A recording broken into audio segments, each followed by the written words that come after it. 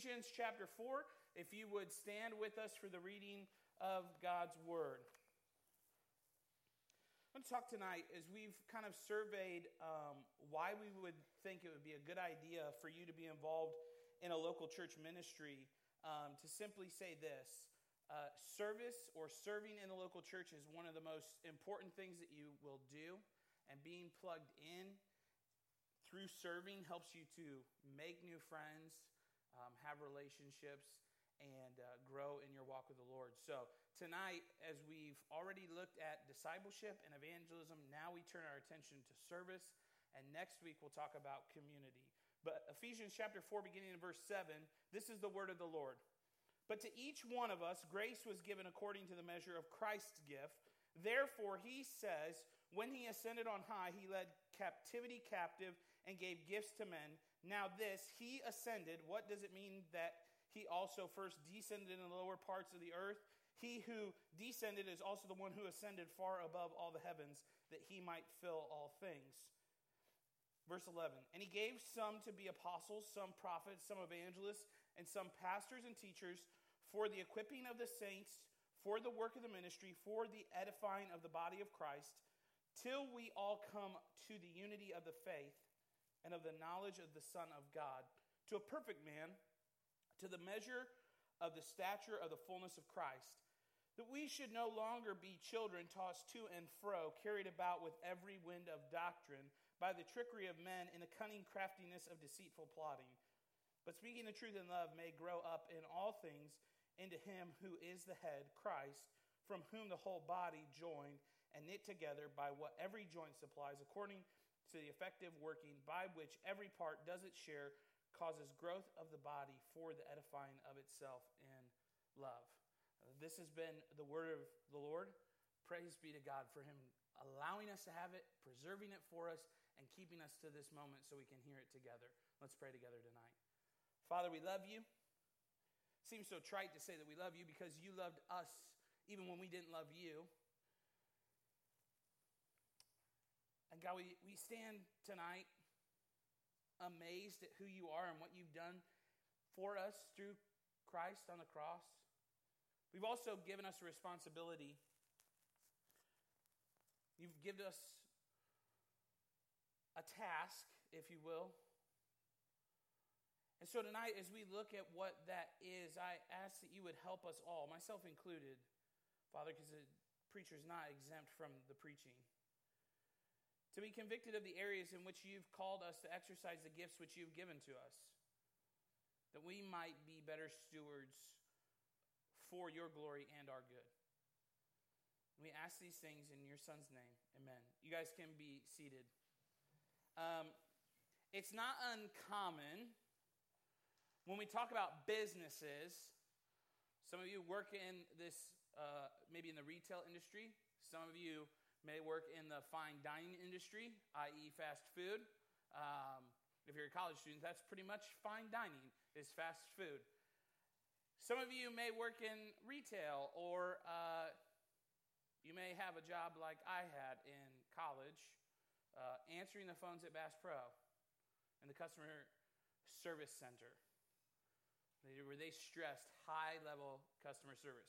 And we know what bad customer service is, right? But just in case you didn't know, I did the proverbial pastor thing, and today, in my free time, I looked up what are some examples of some bad customer service, and boy, let me tell you, there's a lot of stuff out there. You can spend hours. I didn't. I intentionally went high level because I knew that if I got into Yelp, I would be there all day.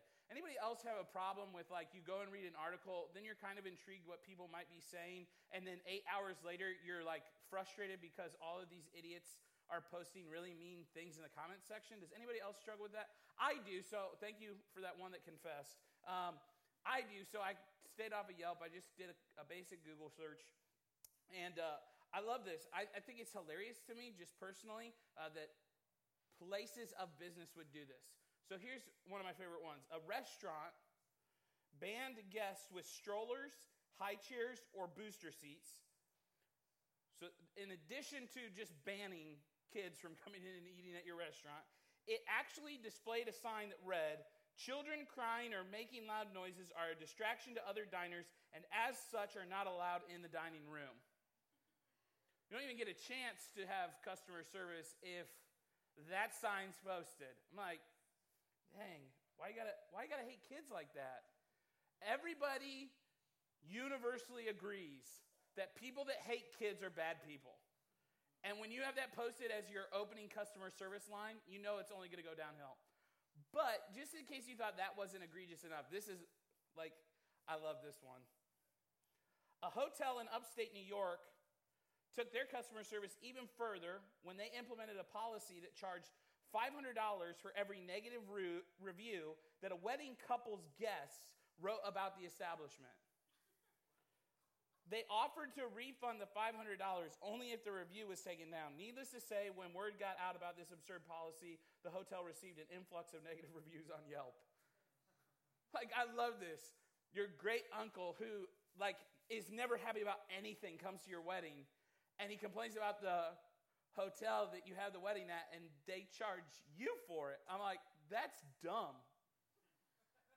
But we all appreciate good customer service. We want good customer service. Here's the rub.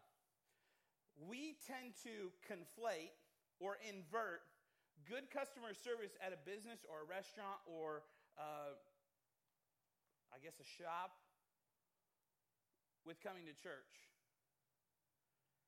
And so from the minute we walk into the local church, we begin to evaluate what's going on there as if it were a business.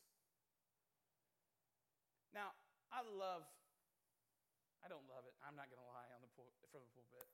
I tolerate Walmart. I've got someone in my small group that works at Walmart. And so because of that, I love him for working at Walmart because it means he has a higher sanctification level than me. But when I go into Walmart, I don't lose it or get online and post negative things if the greeter doesn't welcome me.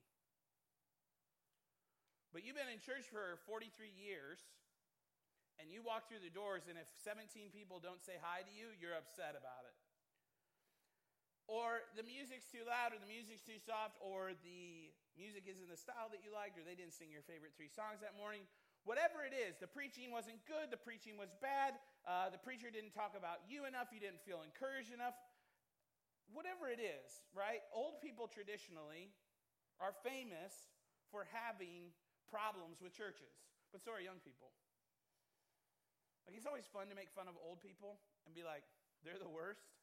If you were here a couple Sunday nights ago when I preached, you know that I sometimes like to make fun of old people. It's just something that's in my DNA. That's why we brought some in here to work with us. You know, people that graduated from high school the same year that I was born. It's just good to have those people around you. But here's the bottom line. We love.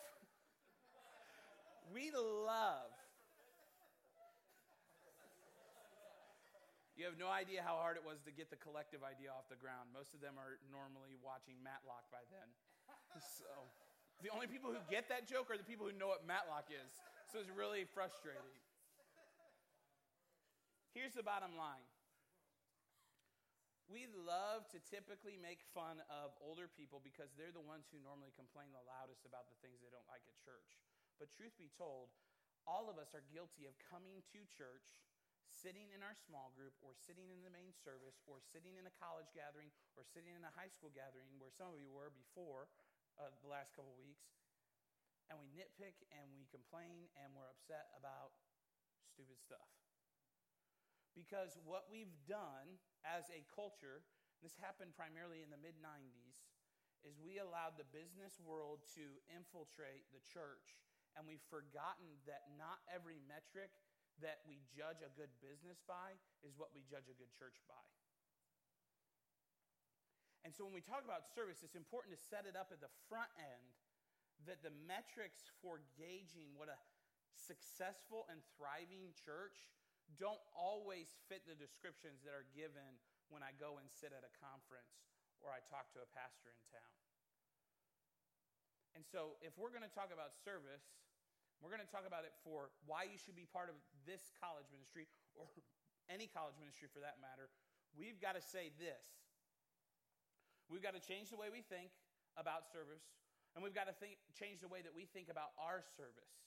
And the Apostle Paul does this in Ephesians chapter 4 to the church of Ephesus when he writes to them, and he gives them, or I've seen in this text, 3 particular ways that he describes what's going on in regards to serving in the local church. So the first thing that he says or points out is that each of them has a gift, or they're given the gift. So each one of you has a gift. And he starts by describing the gift first. And this is what he says in verse number 7. But to each one of us, grace was given according to the measure of Christ's gift. Therefore, he says, when he ascended on high, he led captivity captive and gave gifts to men. Now this he ascended, what does it mean? But that he also first descended into the lower parts of the earth. He who descended is above the one who ascended far above all the heavens, that he might fill all things. Verse 11. And he gave some to be apostles, some prophets, some evangelists, some pastors and teachers. Well, we're just going to stop here in verse 11 and describe and look at the gift. Here's what the Apostle Paul says. He says, each individual Christ follower, and this is a key part of moving forward, each individual Christ follower, when they put their faith and trust in Christ, were given a gift.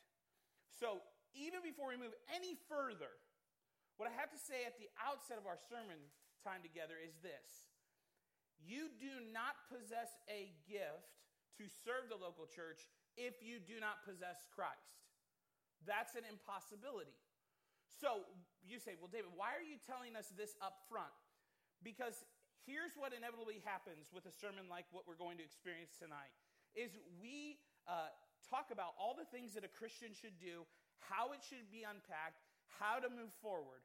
And sometimes if we're not careful to say up at the beginning that this applies to Christ followers, what ends up happening is someone who's not a Christ follower, who genuinely has never had a relationship with Christ, gets frustrated because they don't know how to exercise something they don't have.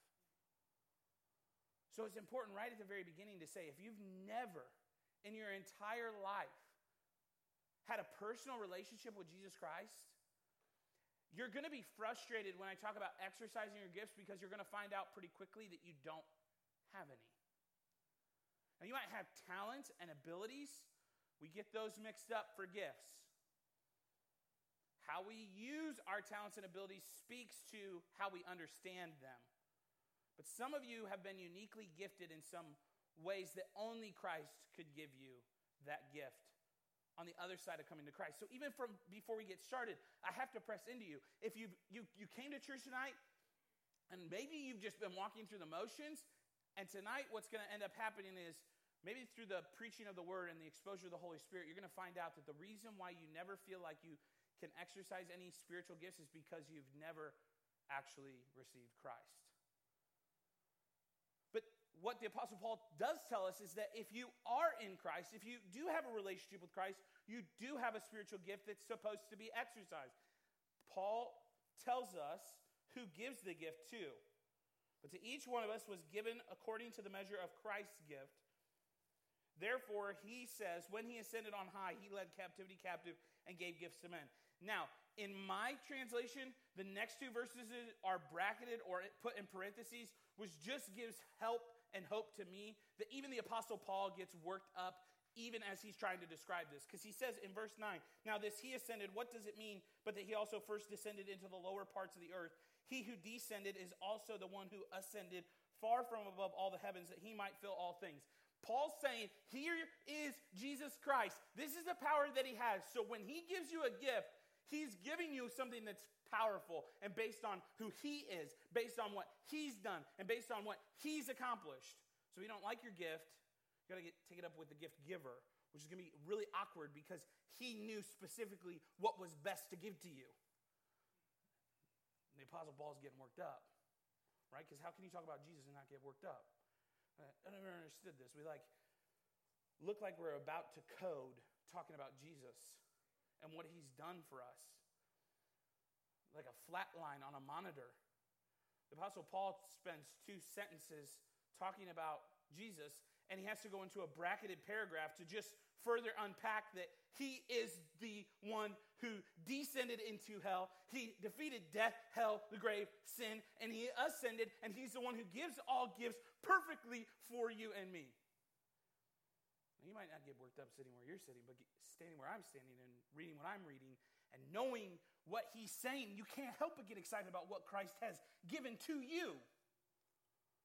He's entrusted something to you. He's entrusted to you a gift. But he also explains a little bit further that he's given a certain type of gift to certain people as well. Verse 11, and he gave some to be apostles, some prophets, some evangelists, and some pastors and teachers.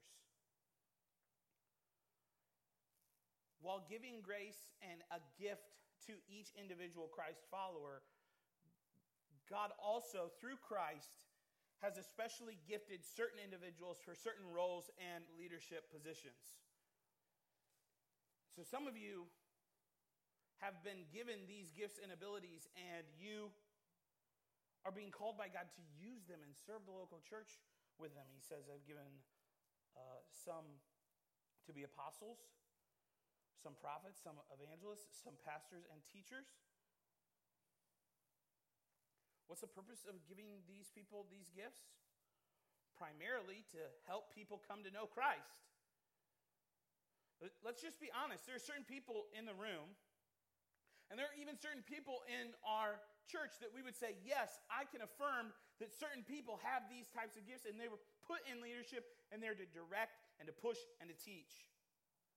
Literally, he says, some teachers, some pastors. He's given some apostles or sent out ones. Sometimes we get nervous because we hear apostles, and the only thing we've ever heard about apostles is they're the weird people who speak in tongues somewhere. We got to reclaim and understand what the original languages are saying, and understand that when the word apostle is used here, it's talking about a messenger, a sent out one. Some people are legitimately sent out from the local church. You think of anybody who might be sent out of the local church to do the work of the ministry, church planners, missionaries.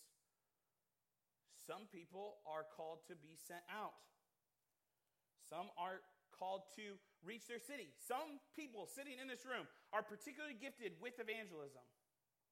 You're just around them, and like you go into some place, and there's a random person sitting over in the corner, and before you know it, that person that you're thinking of is sharing Christ with the guy in the corner, and you're like, we need to get some food. I don't know what you're doing over there in the corner talking to a random guy. Leave Bob alone. He wants to eat his food.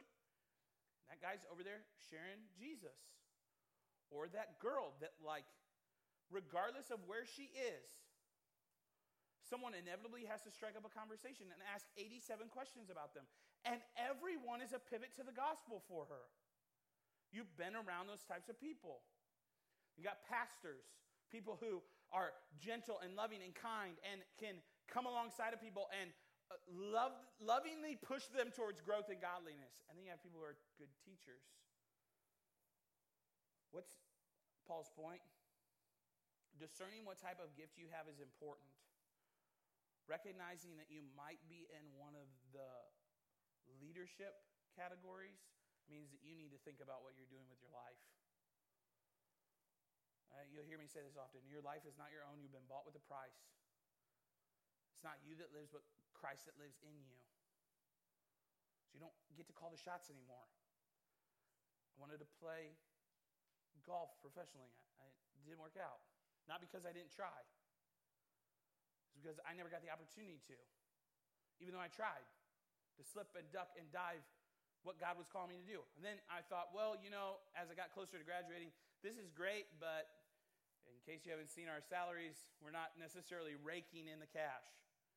So maybe I practice law on the side. So I thought about maybe going to law school, because I like school and I have a problem, and I just figure, hey, what?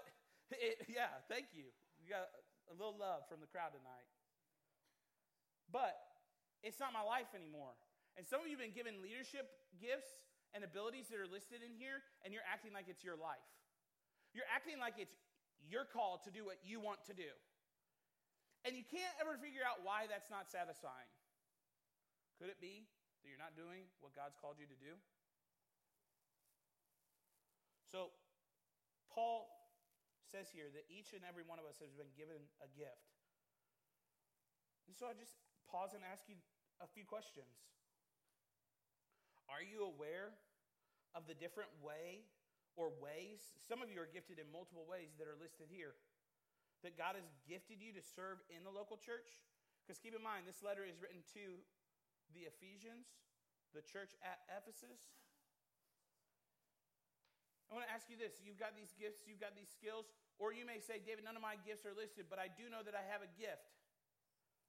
Well, how are you using it to serve in the local church? Are you even serving the local church, or are you just merely an attender? You know, somebody who gets to come and eat all the hard food that's been prepared. You're like, what are you talking about? Well, R. Kent Hughes uses the illustration that preparing a sermon is like making a fine meal. Some of us, you get stuck with Happy Meals with me, but with Pastor Eddie, it's a fine meal. He brings out this fine stuff, and you get to eat, and it's just great. And you walk out the door, and you're like, oh, it's so full. And you're like a fat cow who constantly eats grass but never exercises because you've been given a gift, and you've decided it's your life, and it's your time, and God doesn't get what He's already claimed. And then how are you growing in your gift areas? So amazing. We'll do almost anything to get better at everything other than being a good church member. We'll almost do anything to get better at everything other than being a good church member. Everything gets the first best other than Jesus Christ, who paid the ultimate price to set you free from sin. But the Apostle Paul is a great writer. The Holy Spirit is a great inspirer. You're like, not inspiring in the sense of like whipping you up emotionally, but in giving you the words to write. Inspirer, because the Holy Spirit's more than just like an emotional person. He's guiding Paul as he writes via personality to give you the why. To give you the why. See, can we just pause here for a second? I know everybody's like, well, we got collective coming up, and I'm really hungry. Don't worry, we got plenty of food. Can we just pause here and say this? I spent Thursday and Friday at Global Leadership Summit, and they brought in all these awesome people, big name people.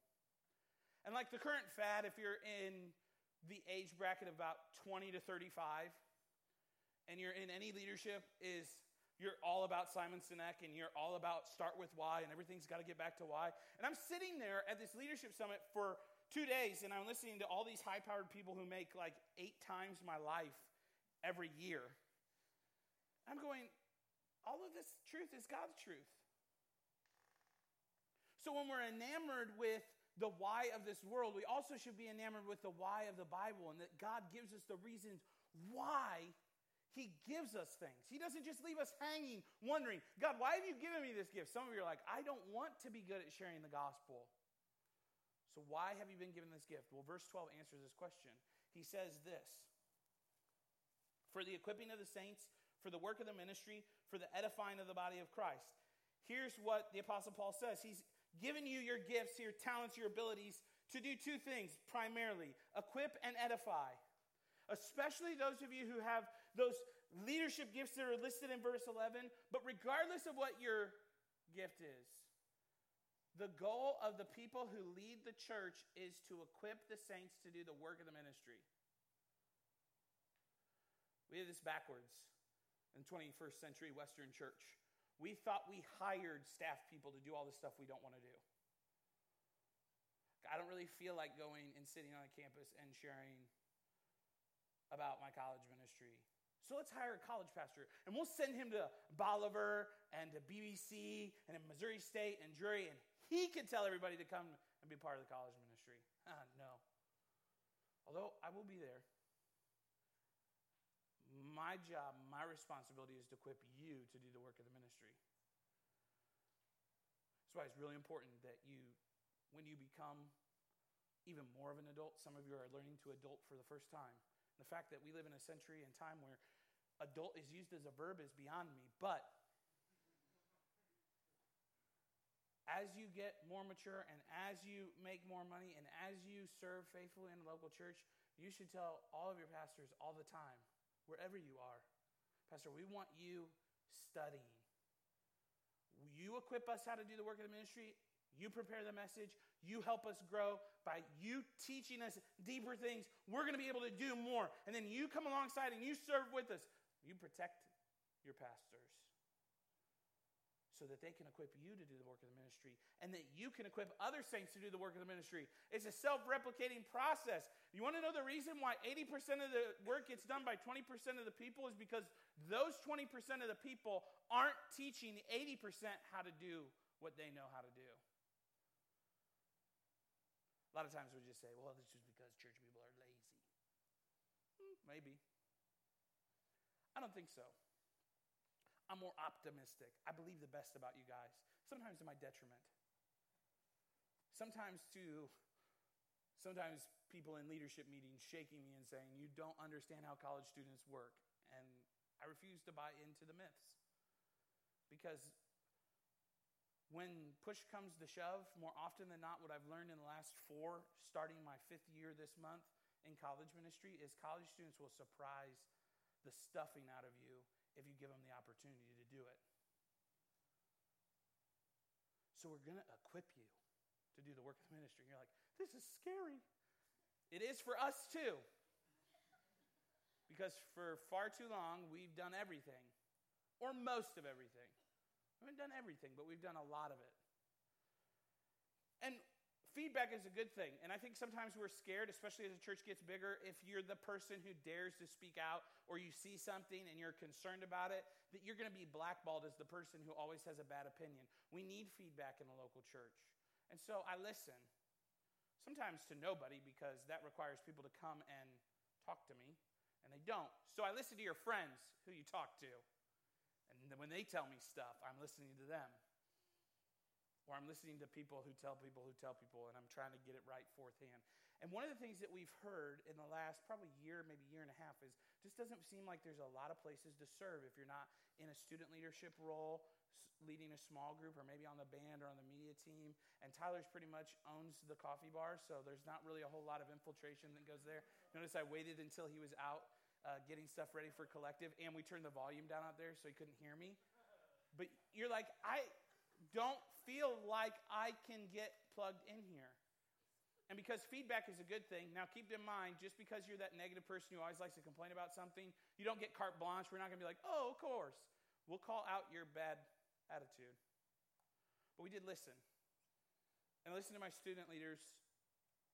And so tonight, part of this Why Crave series has been partly to teach about what we value, but also to announce new stuff that we're doing. And every week we've announced something different that we're doing. So tonight's no exception. We're going to begin, starting tonight, to launch 4 teams that are going to work to serve the college ministry. Give you an opportunity to serve inside of those teams that are going to be primarily led by students with an adult leader assisting to make sure that things don't get out of control. And if you sat in our student leadership meeting, you would understand. Like, for instance, we're starting an events team.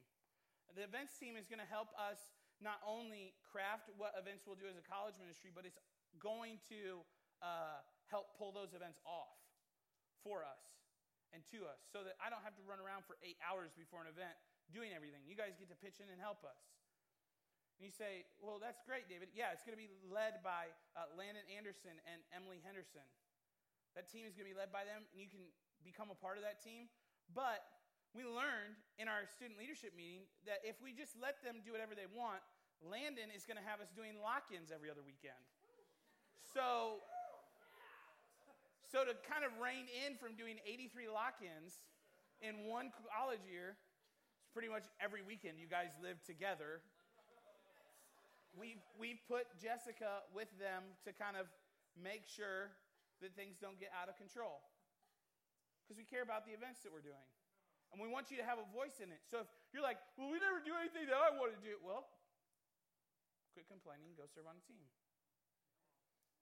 And because we care about evangelism, we're starting an outreach team. Because grow isn't enough.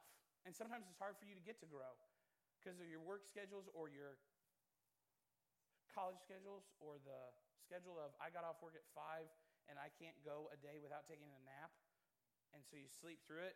Because in some weird way, when you hit 18 and go to college, you revert back to being a kindergartner. It's weird how that works. But we want to come up with unique and creative ways to reach the college students in our city. And we're creating an environment for innovation to take place and for you to help us see new ways that we can do that. So to that end,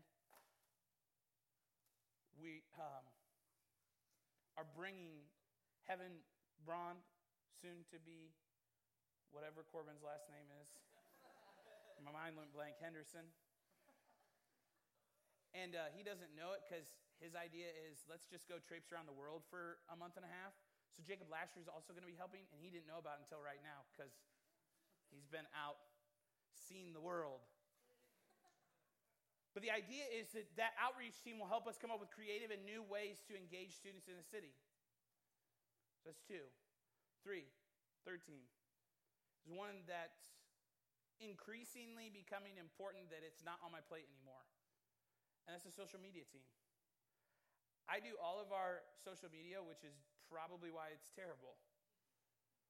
So we're going to bring in people who are going to school to do that stuff. So we asked Sarah Buxton and Jordan Lundquist to lead that team. And we want people to join those teams and to help them. That's why we're strategically using them so that we can pull some of you who it's hard for me to connect with to do the graphics for us and to help us in other areas. And our last team, we're really big about being welcoming. But if tonight was your first time here, I'm always nervous that nobody talked to you. And so we're going to start a hospitality team. Because welcoming team just didn't sound right. Hospitality. You know, it's funny, we don't think about this a lot of time, but how we interact with people matters when they come to church. And to that end, Will Sappington and Josie Ramirez are going to be leading those teams. So I tell you those people's names so you know who to connect with and to become part of those teams. And you can serve inside of a college ministry. We've gone from having 2 primary ways of serving to 6 in one service, because we want to make sure that there's opportunities for you to serve, not just in our church at large, but in our college ministry specifically. But that requires you to know what your gifts, your talents, and abilities are. And you say, okay, David, I get that. I've got a gift. You've got a gift. We've all got a gift. So what's the goal? Well, that's the last thing. Verses 13 through 16 say this. So we all come to the unity of the faith and of the knowledge of the Son of God, to a perfect man, to the measure of the stature of the fullness of Christ. That we should no longer be children tossed to and fro, carried about with every wind of doctrine, by the trickery of men and the cunning craftiness of deceitful plotting. But speaking the truth in love, may grow up in all things into him who is the head, Christ, from whom the whole body, joined and knit together by what every joint supplies, according to the effective working by which every part does its share, causes growth of the body for the edifying of itself in love. You read those 3 verses and you're like, Paul, you've got me spinning. Well, the church operating in this manner has this as its goal, that you and I would robustly be mature in Christ. Not that you still be the same Christian you were 2 years ago, but that when people are using their gifts inside the local church, you're being robustly grown. And it's weird how God does that, because he uses different people with different skill sets to encourage you, because you don't have their same gifts and abilities. And when you can appreciate someone else's gift that God has given them, instead of what our natural worldly temptation is, to be jealous, but rather you delight in it, in a weird way, the Holy Spirit uses that gift to grow you and to mature you. And when you're looking for the opportunities to grow, your small group goes from being the place that I go and sit and ask my small group leader 3 times to repeat the question, to a place where I go intentionally to learn and grow and to be mature in Christ. Every small group leader, or every person who's ever been a small group leader in the last 4 years, all throughout the eons of the country, are immediately just had a nervous pain in their stomach. What was that question again? but we come intentional. We come on Wednesday nights ready to hear the word, ready to worship together, ready to grow together. What we're saying is, I want to be the Christ follower.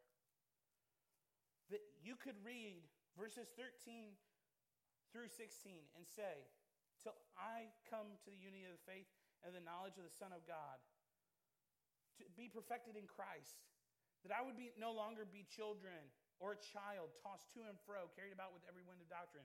Some of you are getting ready to go into very hostile environments that are totally anti-Christ, and they've disguised it as a New Testament class or an Old Testament class or a world religions class at the university or college you're going to attend. You've got to come to church not just for you, but for the people that you're going to church with. I like to say it like this too. Every Sunday that you make a decision to not be in small group, to not be at church, is every Sunday where you rob your small group of growing on what you contribute. You go, that's easy, I don't contribute. Sitting and not contributing is the same as the person who's not there, who's not working to invest in the people around them. You want to be a mature Christ follower? You've got to show up to church not for you, but for others, because you're helping each other grow. That's why it's a weird family, where the crazy uncle talks wearing a pineapple shirt and wants to help you get smarter about the Bible, but is very thankful that he has a group of people that come up behind him every week and play, because he doesn't have those skills and gifts and abilities. And the people up here have committed to using them to mature you. Next week, we're going to talk about community and the purpose of being together in and outside of the local church. But tonight, I want to leave you with this question.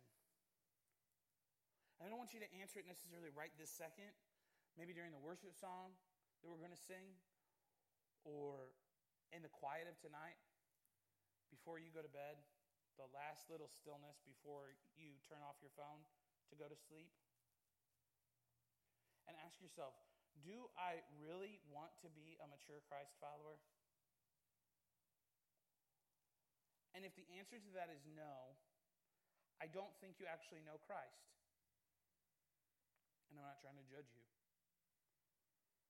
If the answer is yes, then the follow-up question has to be, okay, what are my gifts and how do I need to grow? Let's pray. Thanks for listening to the Crave College Ministry sermons from Crossway Baptist Church in Springfield, Missouri. For more information about Crave, you can connect with us online at crosswaybc.org/college or on social media at Crossway Crave. Again, thanks for listening, and we hope you have a great day.